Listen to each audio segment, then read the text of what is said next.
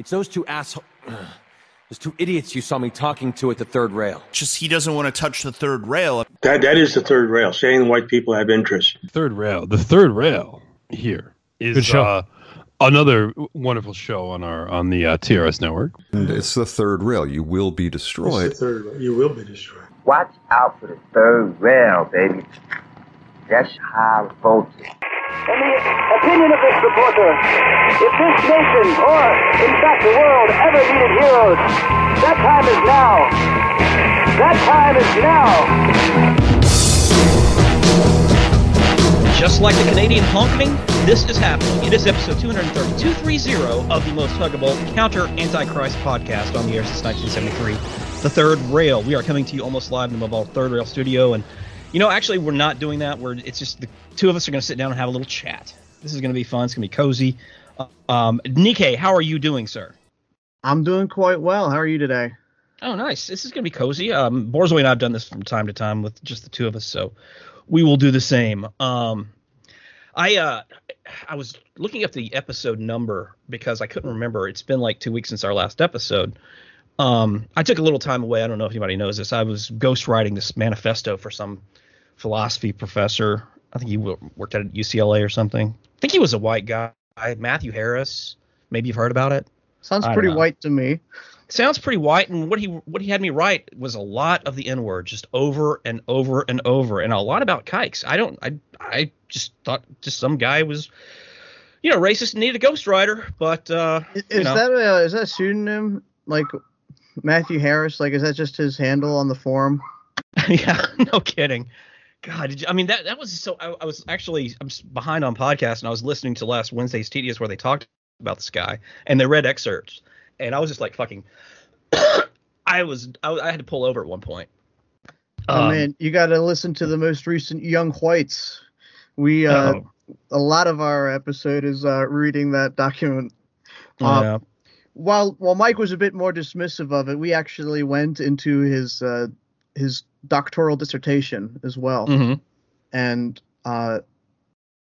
it gives some insights into the progression of this guy's writing. Clearly, there's some. I mean, it's a doctoral dissertation. He's hiding his power level in it. Like he knew back then. It's like, I'm damn, not surprised. I wish I couldn't relate to this as much as I do. Well, I just from the pictures I've seen, he looks like he's kind of mixed, and he certainly is like on the far right of the bell curve for his people. So it's kind of not surprising that he was able to kind of, I don't know if it was like the blind pig with the truffles or whatever, but he found the magical six-sided star that was burrowing into his saddle. So very interesting. So for anybody who doesn't know, a UCLA professor last week was arrested because of this manifesto that appeared to have some pretty credible threats. But the fucking thing is it's just a look into the mind of mediocre madness, I guess. I don't know. But yeah, so that's what we were talking about. And I don't have any good bants for you, Nikkei, except for what we already talked about. And I gotta relate this to the audience. I was out and about. I looked at my phone. I got a buzz, and I got some alert from Uber Eats, and it was Uber Eats is celebrating Black History Month by recommending Black-owned restaurants. And I was like, oh fuck, this will be funny.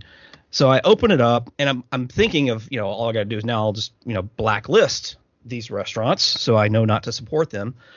But the first one that opens up and was recommended was a pizza place, an Italian joint. One that you actually recognized.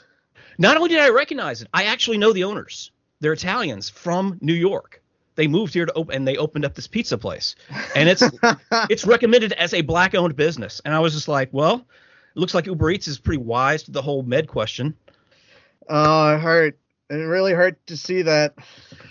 It wasn't pretty, and it just, I don't know. Was it maybe the AI, do you think? Or was it like just someone there at Uber Eats headquarters is pretty based? There's got to be a system of like how this is verified. I don't think it's like done automatically. Like it just sees a business and say, oh, this is a black person who owns it. There's got to be some process by which it distinguishes, which businesses are black owned, and I probably, I'm certain it's got to be like, user generated, like business owners submit reports to different web services that they're black owned. This is literally a husband and wife that owns this place. Is this is that information powered by Google, you think? I guess so. I mean, it probably uses Google's like database of black owned businesses, because Google's like the first to start suggesting it. Oh yeah. Unlike, when you look up places to eat, and like other places like Yelp and such followed suit. But straight on Google Maps, if you look up restaurants, you can get suggestions for black owned businesses. And I'm pretty sure that information is like user provided by people. I wonder if they blacklisted all the Italian places. What do you think? Maybe all of them. All the Greek places too. I mean, you could check. Do you remember I guess it was last year that it actually rolled out, but it was in response to the 2020 George Floyd riots. That one of the cowardly things that corporate America did was they wanted to promote black-owned businesses, so that like you go to a grocery store and items would be labeled as coming from a black-owned business. And I just wonder how much that actually backfired, because there was a lot of even amongst level-headed normies, white normal people, there was a lot of resentment at blacks at that point.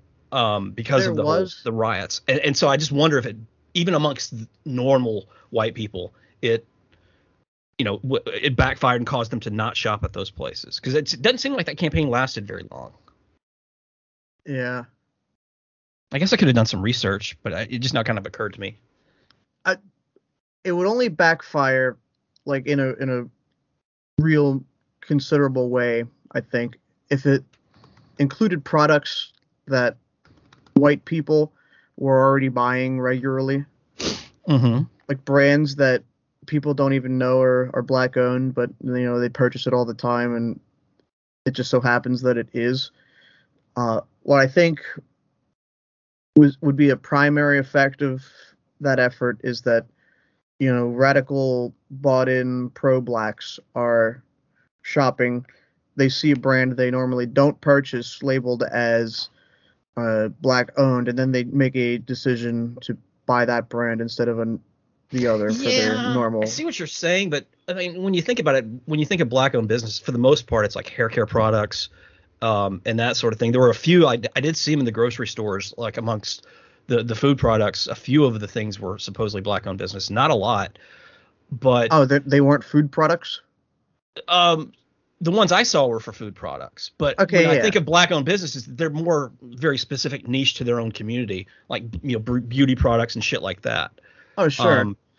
But like the brands you saw for food that as being black-owned, they probably weren't things you normally purchase. No, I mean obviously they weren't like the major labels or anything like that. Yeah. But and I would also imagine that at least a few of those companies do the whole we're a quote unquote a black-owned business because we put this one guy in a make work job and put it, gave him the CEO title, but we actually run the whole place, So there's going to be those as well, because there's advantages to forming yourself as a black-owned business, because America is out, as Alex McNabb so commonly says, America worships Negroes. So there's going to be that, but I just wonder how much of it's like just a little bit of a resentment that people would, I mean, if this program, if this ad campaign, if this promotional thing had been a success, they'd be touting it, and they'd be wanting more of it to promote black-owned businesses, minority-owned businesses, women-owned businesses, gay-owned businesses, tranny-owned businesses, blah, blah, blah. But if it had that backfire, they would very quietly sweep that away. Like if people stopped buying, like if they actually saw sales dip for all these black-owned businesses that were labeling their products as such, it seems like they would definitely want to hush that up. They would not want people to know that none of this is popular. They wouldn't want the word to get out. I don't know. What do you think? All right. I think I wasn't paying attention to any like follow up. Me neither. On such efforts. I literally couldn't tell you if they were celebrating or if they weren't.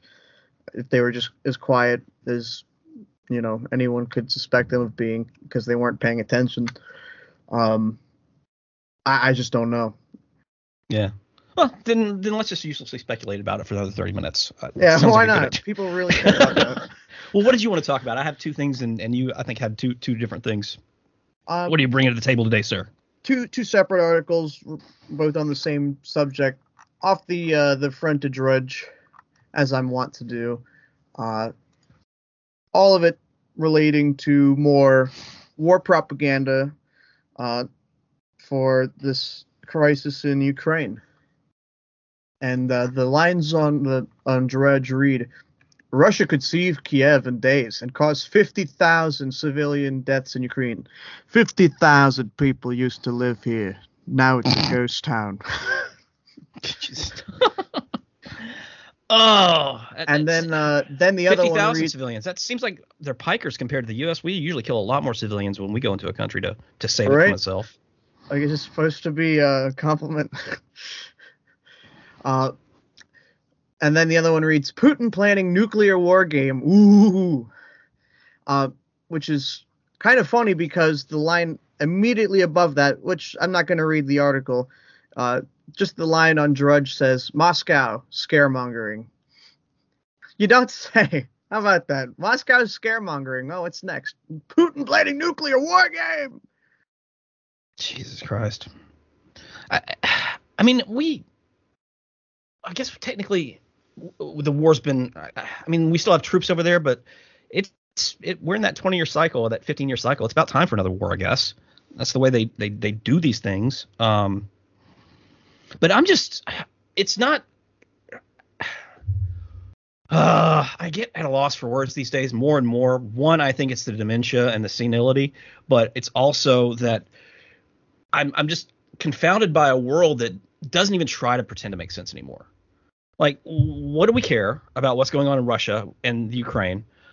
More importantly, shouldn't it only? I mean, who really is backing this besides the neocons who they have these? I mean, who are the popular cheerleaders on the sidelines? Not the policy makers, not the ones guiding us into war, but the ones who are going to cheer this on. And normally, in a situation like this, it would be kind of like with Hong Kong. We need to bring in more American neoliberalism and liberate these people and uplift them and all that, protect them from this big bad aggressor like communist China or Russia.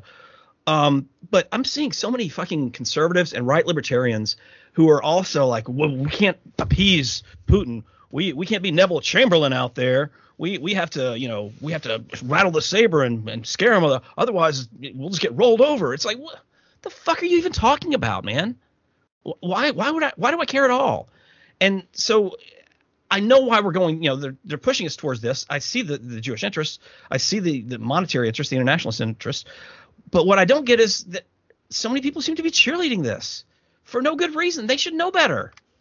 Yes, you have a similar vein of cheerleading by a Twitter account that should have been defunct when the Trump presidency ended. Do you remember when he was first inaugurated and all of those alt insert branch of government or department, organization, etc. within government here accounts on Twitter? Apparently those are still posting, and we have Alt Noah, the NOAA, tweeting this week, I'm proud of Biden for ordering the raid in Syria. As vice president, it was well reported that he was reluctant of such actions. As POTUS, the decision is his alone, and the world is a better place when terrorists are dead. Qureshi had no respect for life. Thank you to the operators who served. Then, the second tweet in the thread, it's sad when kids are killed, but the hard truth about these kids, they're not the type of kids who come home after school and play soccer with their friends. They're the type that start killing during their childhood. Their fate was sealed anyway. Nothing could save them. These people are monsters. These are fucking demons. Demons. I'm serious. They call us all sort of, we have somehow left behind morality, that somehow we are the immoral ones and evil and sadistic and cruel. This is coming out of the mouth of a human being saying things like this. What the fuck? I'm appalled. I mean, in my version of a sane, cohesive ethno-state country, people like this would be put in insane asylums. They wouldn't be making policy or getting things printed or influencing opinions. What the fuck? Yeah, no, I mean it's pretty monstrous. There are like definitely better ways to justify your position on civilian casualties against when we have planned strikes on ISIS leaders. And I'm not opposed to taking out leaders of ISIS, which if I'm to believe everything that I've read, you're gonna have to bomb Tel Aviv for that. True. Still waiting on that one. But like I don't like cheer on the child deaths included in any such strikes. It's like I don't say that it's a good thing that we killed the children because it was the best thing that could have happened to them. Yeah, I mean, you've really lost the script at that point. I mean, you can make your rational argument. Yes, there's going to be collateral damage and civilian casualties in wartime, and it's horrible. But because of this larger issue, therefore we're justified in what we're doing. You can make a rational explanation, rationale for this, right? Christian philosophers have done it. Other philosophers have done it. This is barbarous. I mean, this is up there with like the kind of people who shoot gore porn and traumatize children with their Holocaust nonsense. It's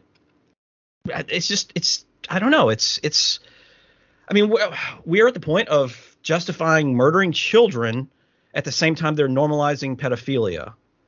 So it's really like, I mean, I don't know. I sometimes get in trouble because a lot of you guys are more religious than I am. Or have stronger faith, obviously, and better, more learned on those matters.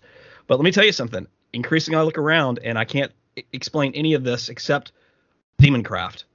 Mm-hmm. There's a hellmouth open, and somehow demons are inhabiting actual human beings, and this is what's driving society. I'm increasingly of that opinion. And at least I certainly understand, even if it's not 100% true, I understand why anybody would believe that at this point. Nothing makes sense. A lot of sense. Well, I asked you guys. When nothing makes sense, demons make the most sense. It does, but I asked you guys the other day. During the fall of the Roman Empire, over those centuries, was there ever any particular philosopher or a writer who observed as much decline in his lifetime as we have seen, say, since 1945?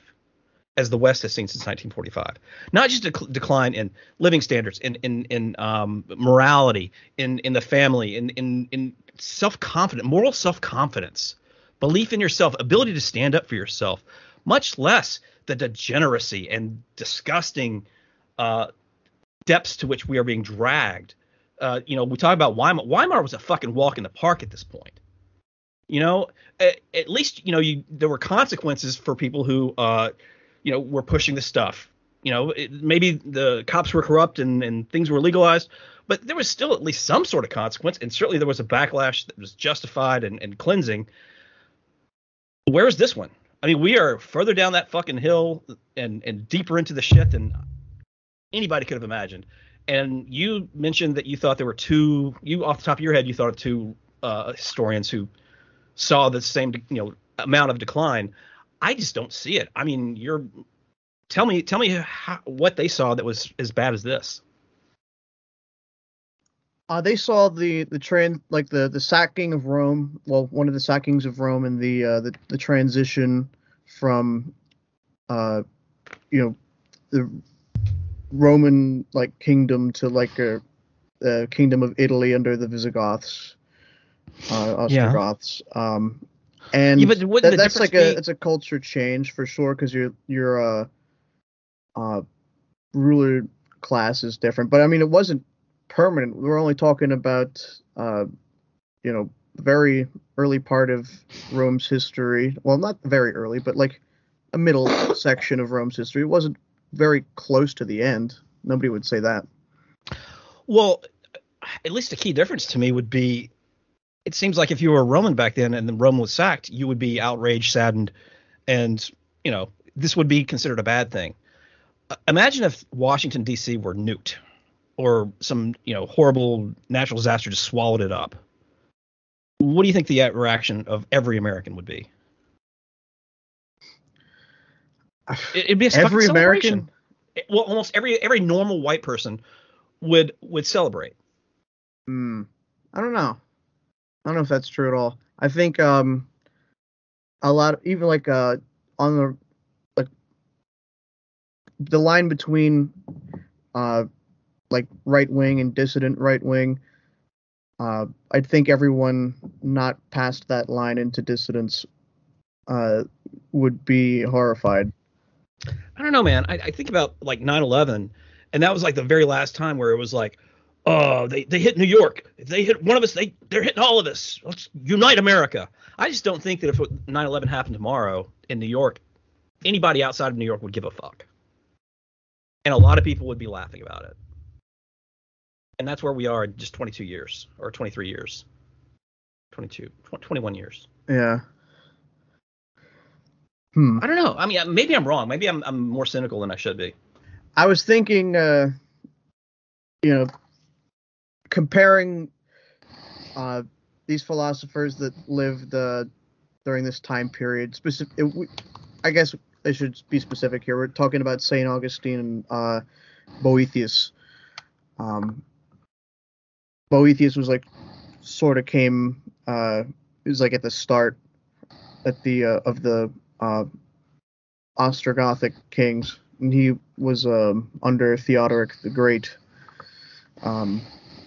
But compare them to Martin Heidegger, a philosopher who saw both world wars and lived well after till 76. Born in 89 and saw Germany throughout those years. Talk about like a roller coaster of a life, and like having a front row seat to the most dramatic changes that occurred in any one country. Mm-hmm. I mean, you have pre-Great War Germany. You have the Great War. You have the interwar period, under the Versailles Treaty. Then you see what Adolf Hitler can do to bring your country back from those depths. Mm-hmm. And you're an avowed member of the NSDAP while also being a philosopher. And then you see the war and the loss that Germany faced, and then the occupation thereafter for decades. Mm-hmm. Well, I guess the United States and the Soviet Union start a nuclear arms race while your country is still like torn apart and recovering from the destruction leveled upon it by Zog. Yeah. I mean, that is a lot of change to see in a lifetime as a philosopher. Oh, absolutely. I should have clarified to say that kind of decline not resulting from like a war or natural disaster, because that you put that in perspective, that does put a slightly different change on it, but it still just doesn't. I don't know, man. It's really hard for me to come up with a philosopher who like saw so much change in their lifetime from something that wasn't war related. Yeah, you're right. Yeah, I'm just still I don't know. Not thrilled with the way people just keep repeating the same patterns, falling for the war propaganda, calling for we need to go to war because of these neoliberal values, or we need to go to war to for my freedoms. It's just also tiresome. It is. And these people never lose credibility. I mean, fucking David Frum is a beloved Atlantic and CNN writer. He's the one who wrote the speech that got us into the first or into the Gulf War in the first place. I've never actually heard that speech, and I wasn't really around to see that happen in the news. So what do you remember about it? Well, I mean, in and of itself, I mean, it's the speech that would kind of put it over the top. So it wasn't like it was the only thing that got us into that war. Obviously, you had Judith Miller in the New York Times printing their lies to drag us into that war. You had Colin Powell going to the UN with all these lies about weapons of mass destruction and evidence, and fucking Dick Cheney with the absence of evidence is not evidence of absence. And so all these things, CNN and New York Times were some of the biggest war cheerleaders, leading up to it. But I think it was a lot of people credit that speech as being the thing that kind of put it over the top for Congress, for everybody. And, Judith Miller suffered minor career setback. New York Times is still highly regarded. CNN, at least amongst the neocons and the neolibs, is highly regarded. David Frum is certainly highly regarded. He served Zog well. He got us into a war that we had no business in, and eliminated hundreds of thousands of people. But yeah, I mean, it was no. I can't think of any particular speech that would like change the mood of a nation in history, but it was more. It was like the bow on the. It was the bow on the cake. It was the icing on the present, sort of thing. Right.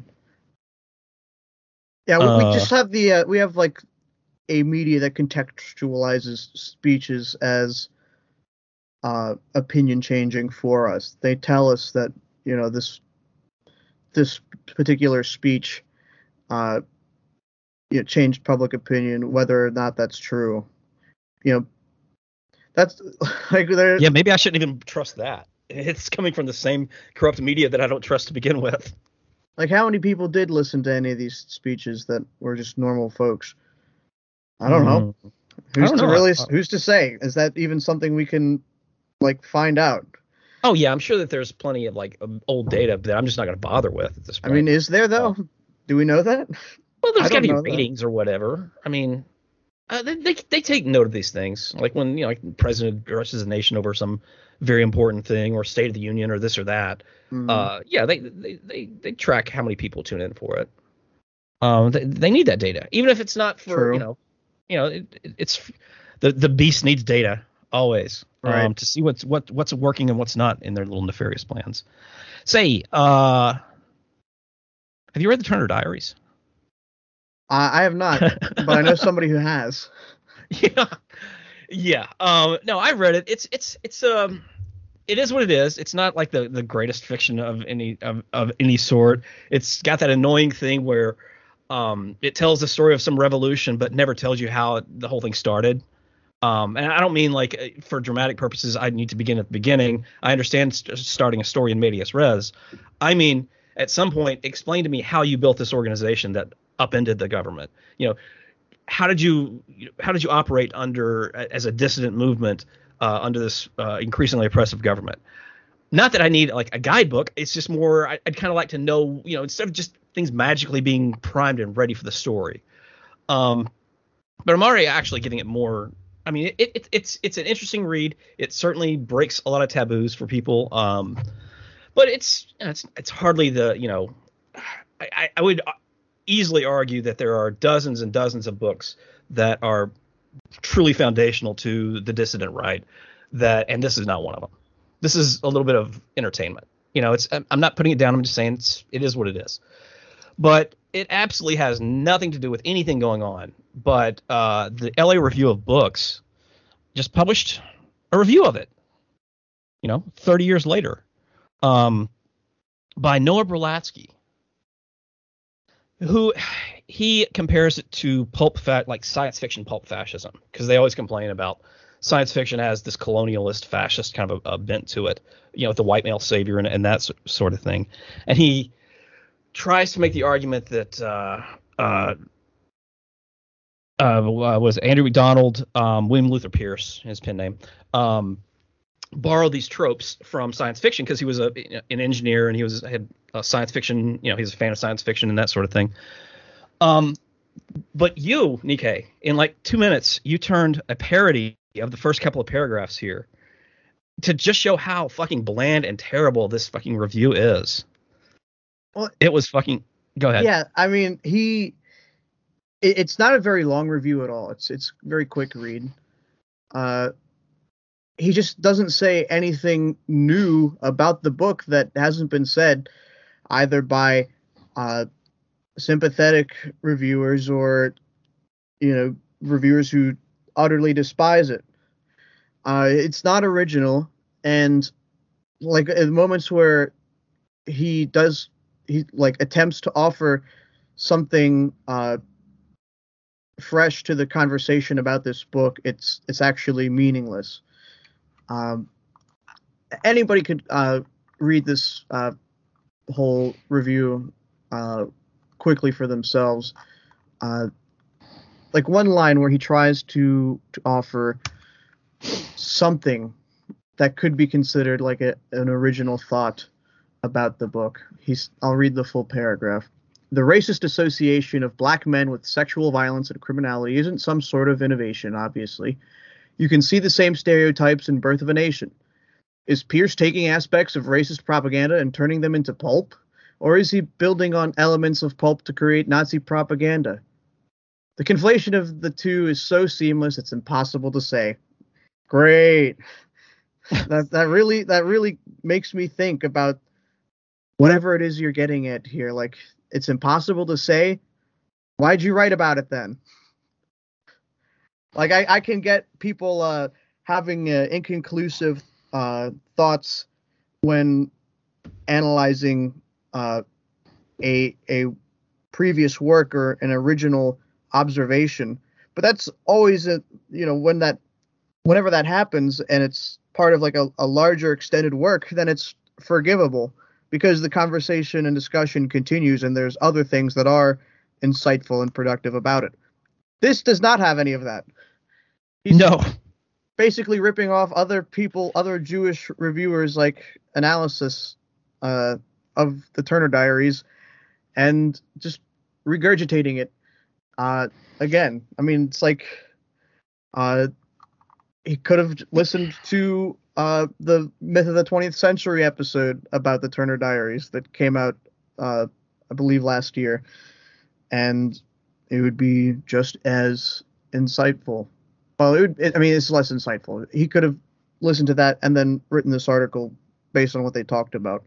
He didn't have to read the book. I give him the benefit of the doubt that he did, but what he wrote here as a review is just so meaningless. Well, if you're writing to me or speaking to me and you use the expression "it's impossible to say," then you can go ahead and stop talking at that point because you literally have nothing to offer. It's as bad as when people say, "Here's this such a thing happened, and what happened next went exactly as you'd expect." Then why are you wasting my time telling me about it? If it went exactly as I expect, I don't need to hear about it from you. But this guy, I think you said that there's nothing original, and there is nothing original to his analysis or his review of the Turner Diaries. There's nothing insightful. However, because he's just trying to, use this as a cudgel against all or most science fiction and fantasy, he starts he goes into how science fiction progressives now talk about reverse colonization, which is where in stories where basically white people or traditionally the powers that be are become victims. So he talks about like the Camp of the Saints, where France is being invaded by all these migrants and how it's destroying their country. Or Red Dawn, it's about America being invaded by Cuba and Russia when supposedly we've done all the, and actually it's true, we have done most of the invading, but you get the idea. And in fact, he even turns on Stan Lee, creator of the X-Men and all those Marvel characters, saying that because the X-Men were created as a group of white mutants who were suffering oppression, that it's basically stealing the non-white experience for white people. And so that's how fucked up this gets. He also goes into the thing where they complain about, like, whether it's Fahrenheit 451 or what do you call it? War of the Worlds. You have kind of a reverse of supposed oppression because white people can't be oppressed. That's what he's getting at, is that white people, the French, the British, during H.G. Wells's War of the Worlds, when they're invaded, that was the English Empire being oppressed the way they had supposedly oppressed all these other countries. And also the supposed fascism kind of inherent in stuff like Ender's Game or Starship Troopers. But then he actually goes into how he also mentions They Live, which John Carpenter was horrified to learn that everybody sees it as you're seeing through the Jews instead of seeing just a Reagan era capitalism. Which is hilarious because like literally even Philo-Semites look at They Live and they're like, yeah, that's about the Jews. But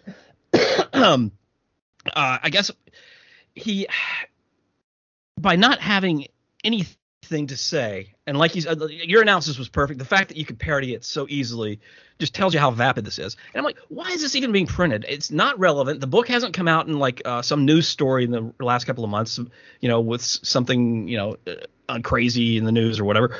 The book is like 30 plus years old, 40 years old. Why review it now and with nothing to add to? Oh, Noah Berlatsky, that name sounds familiar. Who is he?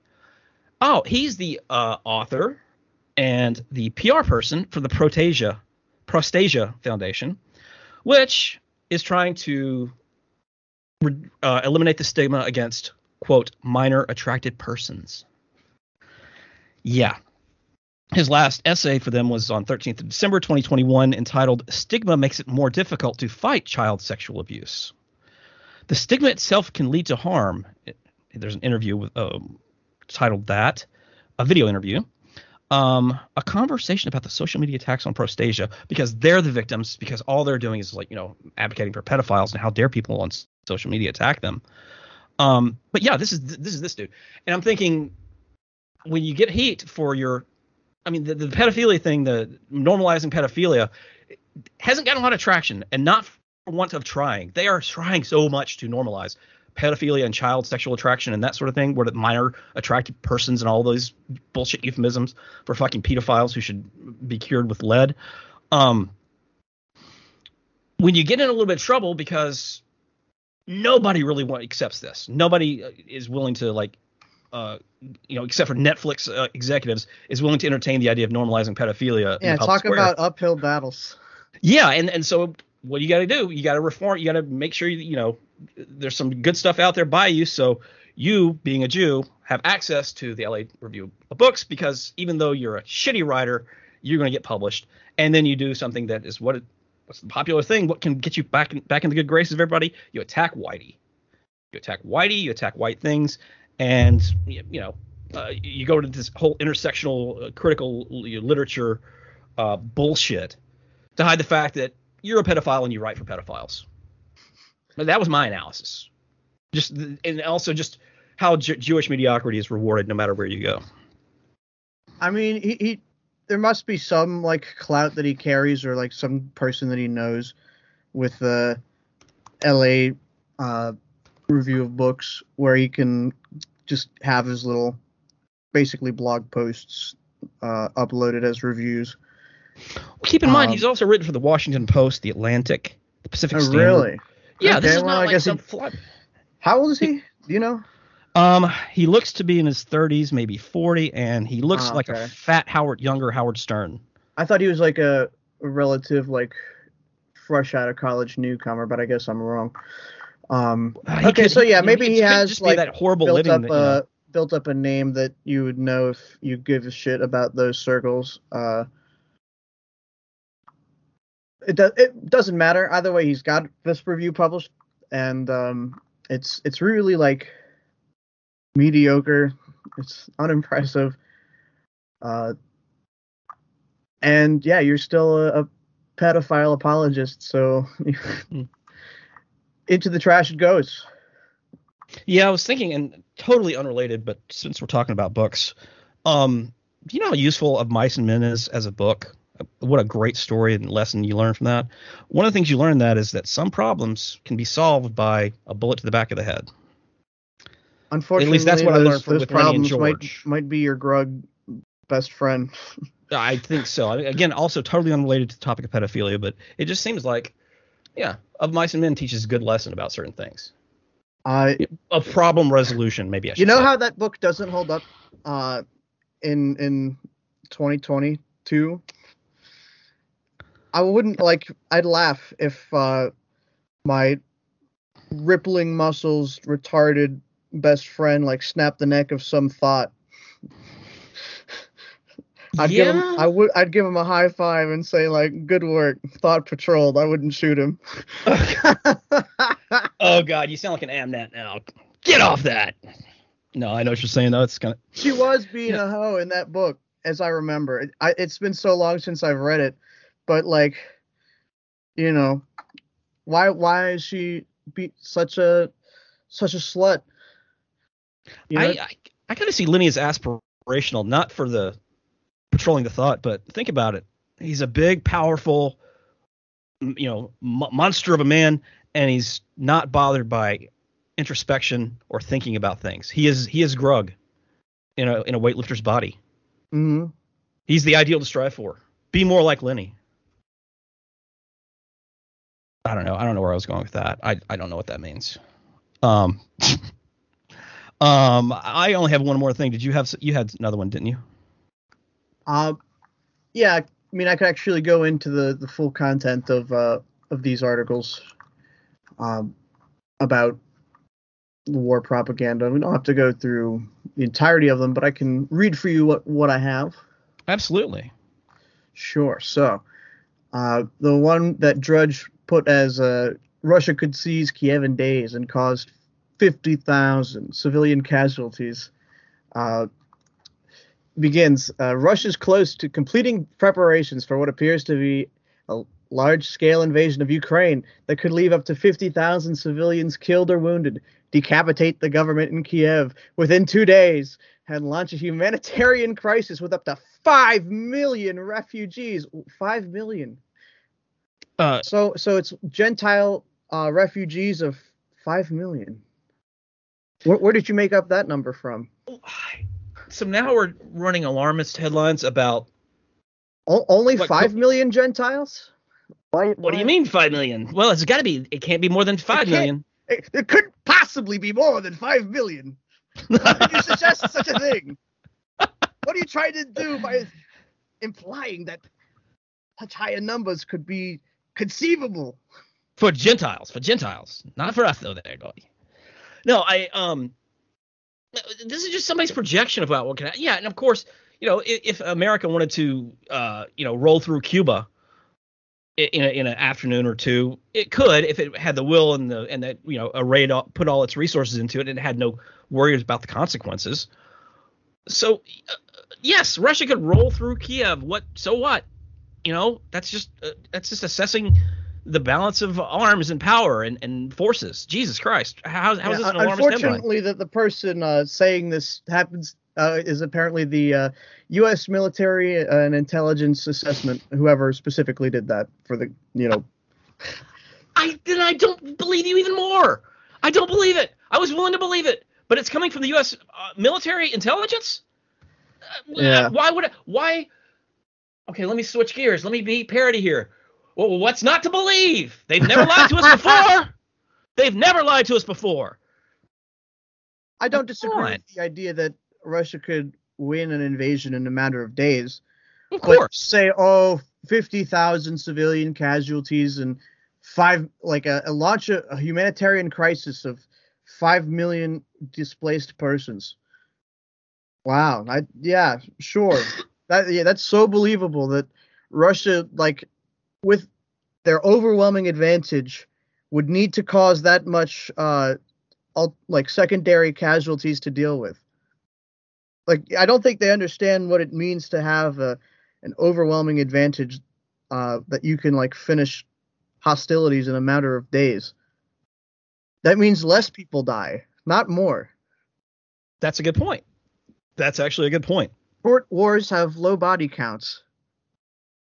Yeah. I mean, we're not talking about utter carpet bombing of Kiev. We're then 50,000 civilian deaths. It's just unbelievable to me. I couldn't see that happening. No, but it's all you've done is project. You haven't actually. I mean, there's nothing in there that says that's going to happen. You're saying this could happen. Well, okay, so you did a balance of forces comparison. Wow. But two, the way you're the way they're positioning this as if like, and this is why we have to like make Russia back down. It's just, I don't know. It feels cheap and insulting. Like, I mean, there's maybe because there's literally not a bloody shirt to be waved for Americans in this. This is what they're going to have to rely on. But I don't know. I almost feel like I'm not getting a little entertainment for my dollar. If you're going to try to sell me on a war, give me a little something more entertaining. Give me some more atrocity stories. Not, we project this could happen over the course of 3 days. Let me give you a comparison. The NATO bombing of Yugoslavia was an operation that lasted 78 days, and the highest estimate of civilian casualties, like civilian deaths, is 2,000. 78 days, 2,000 civilian casualties. Obviously, horrible outcome. It was utter catastrophe and calamity that we bombed white people for no reason. Mm-hmm. They're saying 50,000 in 2 days. That's insane. But that's because the Russians are evil and they're going to spend extra time trying to murder civilians. I mean, that has to be what they're going to suggest. I mean, they're not going to pull those numbers out of nowhere. I mean, they are, but what they're going to do is say, okay, they're going to, the body count will rise to 50,000 because of XYZ made up bullshit, which they're all going to be. Russia targets these locations that are densely populated by non-combatants, and that's going to, result in, I guess I'm led to believe, 25,000 innocent people killed every day until Kiev is taken. That is like massacres that are unimaginable. 25,000 people in a day. Well, they're probably using those exploding bullets like Kyle Rittenhouse did. Yeah, right. They're not going to waste time actually fighting any of the Ukrainian forces. All of their military resources are going to be on executing civilians, because that's what bad guys do. Just as a little they don't bit of worry about the fight; here, they worry about executing people. It wouldn't be those exploding bullets, because hollow points I don't think are allowed in war. No, they're not. But I was just making a joke though. But I got totally distracted. I'm definitely with you on this, because you know how upset I'm very anti-war, and I'm very upset by the way people that I know in real life who are smarter than this still get taken by war propaganda every single fucking time. It's just like, it's like, well, we're never going to fall for that again. Then 2 days later, the trumpet blows, and these people are just like, oh yeah, we got to get in there. Good guys are coming. And I got distracted because in a chat that I was like trying to look over to something you were saying, but there's a chat where somebody's got a video of, and it says that in Vietnam, cow vagina is what? A delicacy, a street food delicacy. And I'm disturbed enough by that, but what I'm even more disturbed by is the description in the story multiple times says the bull vagina. I'm sorry, but you can have a bull or you can have a vagina. You can't have both. Bulls don't have fucking vaginas. This is retarded. You can have bull dykes. You can have bull dykes, absolutely. Sorry, I got distracted there. That's an awful derail.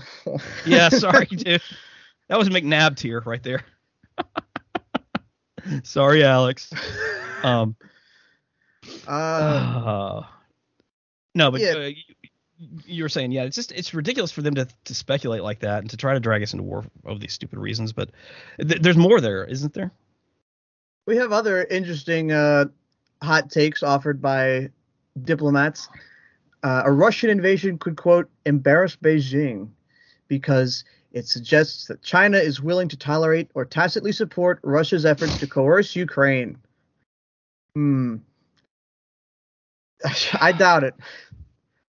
I think China doesn't give a flying fuck in regards to like secondhand embarrassment from what Russia does with Ukraine.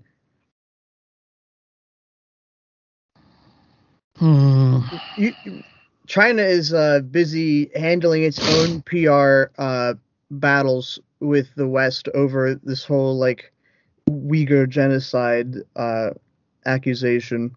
Oh my God. And You that's another one of those, literally nobody cares. Nobody cares about that issue. The Uyghur genocide. Who cares? No one. I don't think Uyghurs even care at this point. Who's to say? I mean, like, the fact is, like, everything is so defined by propaganda that reliable information is just non-existent. Look, I'm led to believe what as being accused by the West isn't happening, but I don't know what really is happening either. Well, I'll put it to you in simple terms. For me, I'm no fan of the communist China. They have some things that I can say that about them that are positive. I mean, I am nuanced. I mean, there's no doubt that the average Chinese person believes and can have faith in the idea that whatever else the communist government is doing, the Chinese government is doing, it's going to do it in the interest of the Chinese people first. And so I look at what they're doing. They're dealing with this hostile minority in their own country, and they're dealing with it in a way that neutralizes this potential threat. What problem should I have with that? That's their business. You know, you can't. It's exactly the kind of thing I want in my country, is for the majority to be able to say, here is a hostile minority that is working against our interests. We're going to do something about this. We're going to separate them. We're going to, exile them. We're going to deal with them in an appropriate and humane fashion, but we're not going to fucking, cater to them. So what do I give a fuck about the Uyghurs? Uyghur genocide. Come on.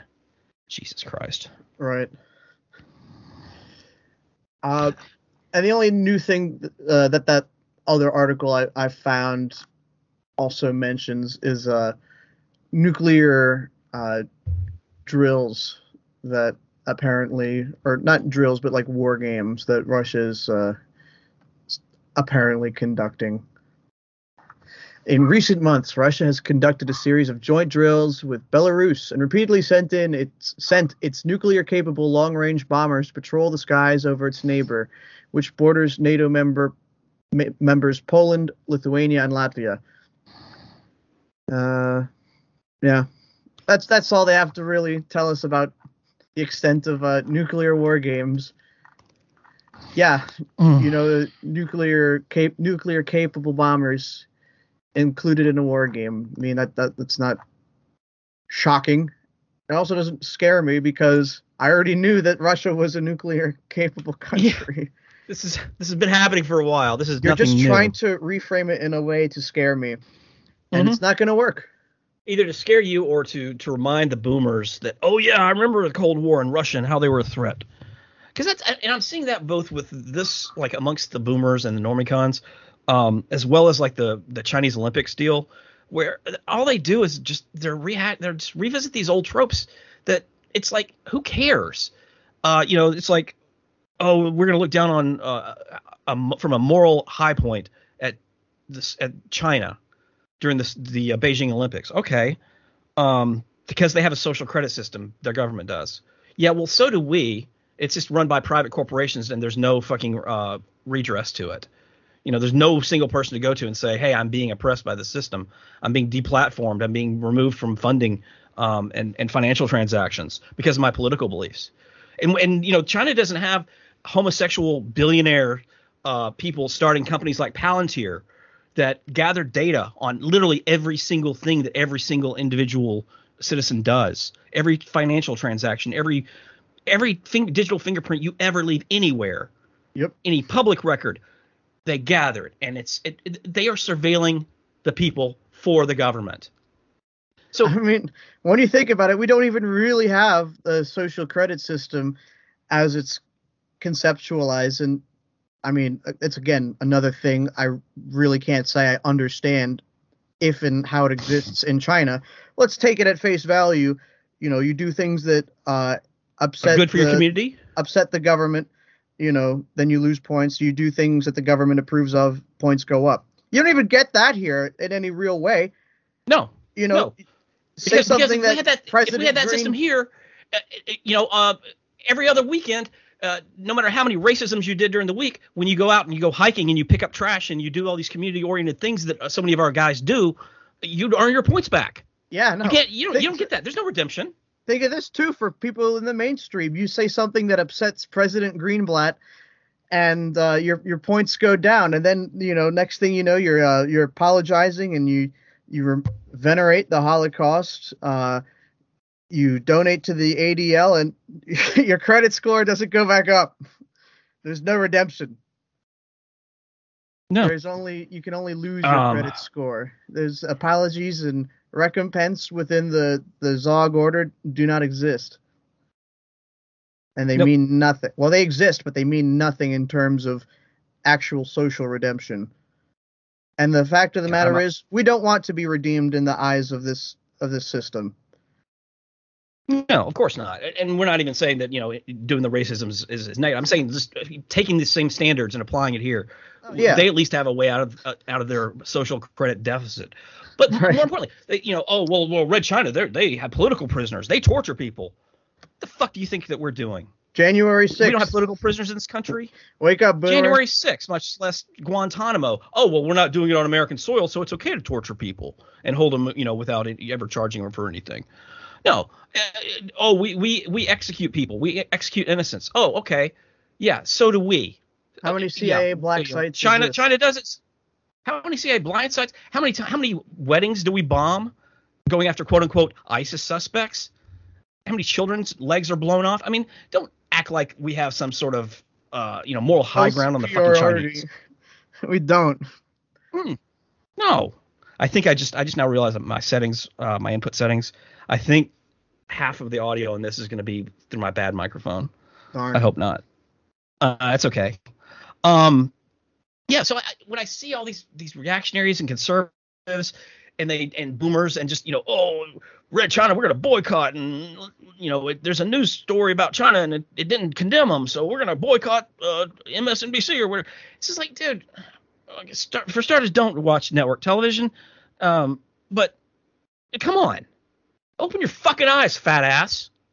This country is worse than China in so many ways. The only reason I wouldn't go to China is I've seen too many fucking live leak videos. Okay. And I don't want to get on an elevator or walk through a street.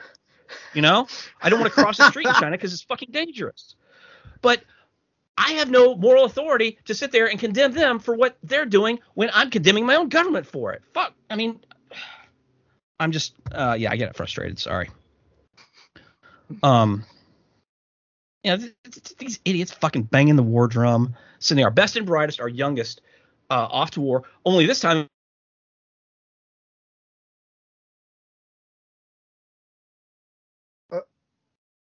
Hello? The heady gay Bush. I did? Yeah, you cut out after this time. Okay. I thought I heard a beep there. I don't know what that was. I was saying, and this time it's just the same fucking show over and over and over again. Mm-hmm. But the only thing that's going to be different this time is going to be, we've seen the degradation of the U.S. military in terms of its diversity and it going as gay as it is and as many females and all that. So, I think maybe the nice thing that, when we lose this war, maybe a lot of us will be, be like, kind of saw that coming. Well, or like the Stone Toss comment. Do you know they're sending transvestites or transsexuals to off to war? I hope so.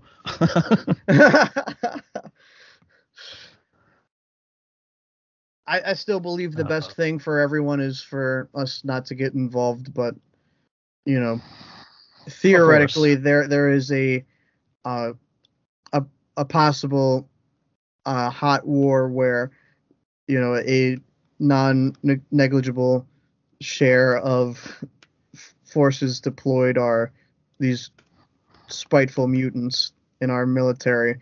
But in all honesty, is that really going to be who we send, or is it going to be what's left of the actual competent white it's going to be that. It's going to be it's going to be the people we white boys from Appalachia, from the South, from the Midwest, and that's who always that's who are the majority of the combat arms MOSs, and who are always, unfortunately, tricked enough by the patriotism game to volunteer and go hardcore and first in and all that, tip of the spear. It's a shame that they're wasted that way. As much as we like to cynically joke about a hypothetical hot war in the current year, leading to the deaths of thousands of, degenerate, disgusting people. What the fact of the matter is that won't be anything close to what happens. What will happen will be good old boys from the heartland who are still in the military are going to be sent, and their support crew will be these incompetent mutants, and that's going to lead to them falling into more operational vulnerabilities, and the mistakes will pile up, and with those mistakes will become the casualties that, in human terms aren't those mutants. I mean, that's the hard truth, and that's why war is still going to hurt our people, and it's not going to hurt the system's disgusting toadies. They're just going to help fuck it up for the rest of the real Americans involved. Well, we already know plenty of our guys who are already disillusioned, who have served in the military, and they were usually or often several generations, their fathers and grandfathers served as well. But because of disillusionment, so many are starting to come home after this last 20 years, and kind of breaking that cycle. If such a situation as what you're describing does come up, and they basically get the equivalent of a backstab from the mutant core of support, the trannies and the diversity and all that, it's going to even further alienate white men from the idea of military service. Hopefully. And ensuring that their sons never do it either. No, son, this is not a proud tradition to uphold. This does not make you brave. This is not a good thing. You are not to serve in the military. Do anything else with your life, as opposed to what they usually get now.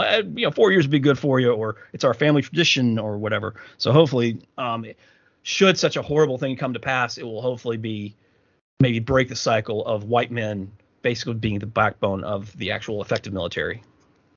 Let's not wait for disaster to strike. I agree. Going to once again issue the call to action to all listeners. Make sure you're countering this with everybody around you when it comes up. If you have family and friends in the military, tell them it's not worth it. Remind them that they are asking to be thrown into a wood chipper by the incompetent force they're a part of, that hates them, that wants to see their own country destroyed and brought to ruin, and doesn't care if their blood is the price it pays to destroy itself. Remind them that that's what's going on, that they need to get out now for their own good, and if they don't have the sense to care for themselves, do it for the sake of this country, because they're not helping, they're only hurting. Amen. Hey, I just got a text. I gotta hit the road in a few minutes. Is there anything else you wanted to cover, or anything else last minute before we call it a little early? That's all I have. And honestly, I feel like that's a good note to end on. Absolutely. Very strong. Be sure to tune in to Borzoi. He's got pause buttons coming out. He's got hyper podcastisms coming out. He's got all kinds of shit going on, as well as Larry Ridgway and DK with National Institute for Gamer Review. You want to go ahead and give me your plug, sir?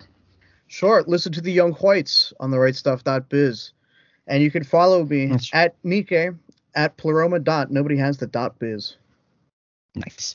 Go to national-justice.com, dissident-mag.com, and thenationaljusticeparty.com.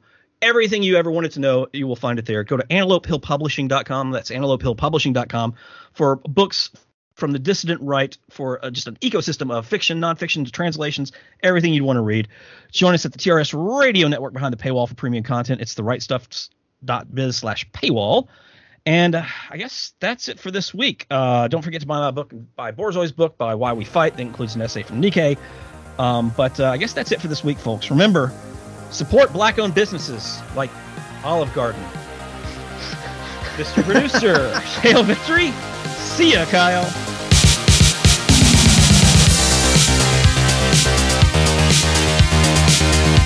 We'll be